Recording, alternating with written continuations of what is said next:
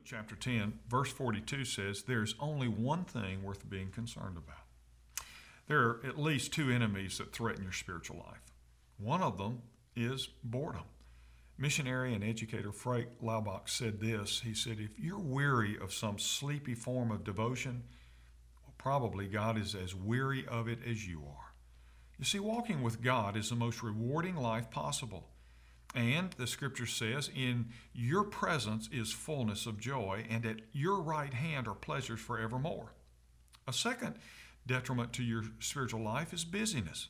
Jesus told Martha, you're worried and upset over all of these details. There's only one thing worth being concerned about. Mary has discovered it. And what was Mary doing? Well, she was simply sitting at Jesus' feet listening to him. Martha loved Jesus, and she couldn't do enough for him. But she was so busy serving him that she didn't know how to relax and simply enjoy being with him. Maybe like Martha, you think that unless you do the job yourself, it won't get done right.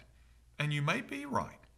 But God will never ask you to do anything that takes his place in your life because he wants to be your top priority. Sometimes we approach God with a list of requests the length of our arm because we're more interested in his presence than we are his presence. David said, the one thing I ask of the Lord, the thing I seek most, is to live in the house of the Lord all the days of my life, delighting in the Lord's perfections and meditating in his temple. Can you imagine having one thing at the top of your agenda at all times, and that is needing and desiring to spend time with God? Think about how that one thing could revolutionize and change your life forever. I'm Ray Jones, and that's another heart truth for your day.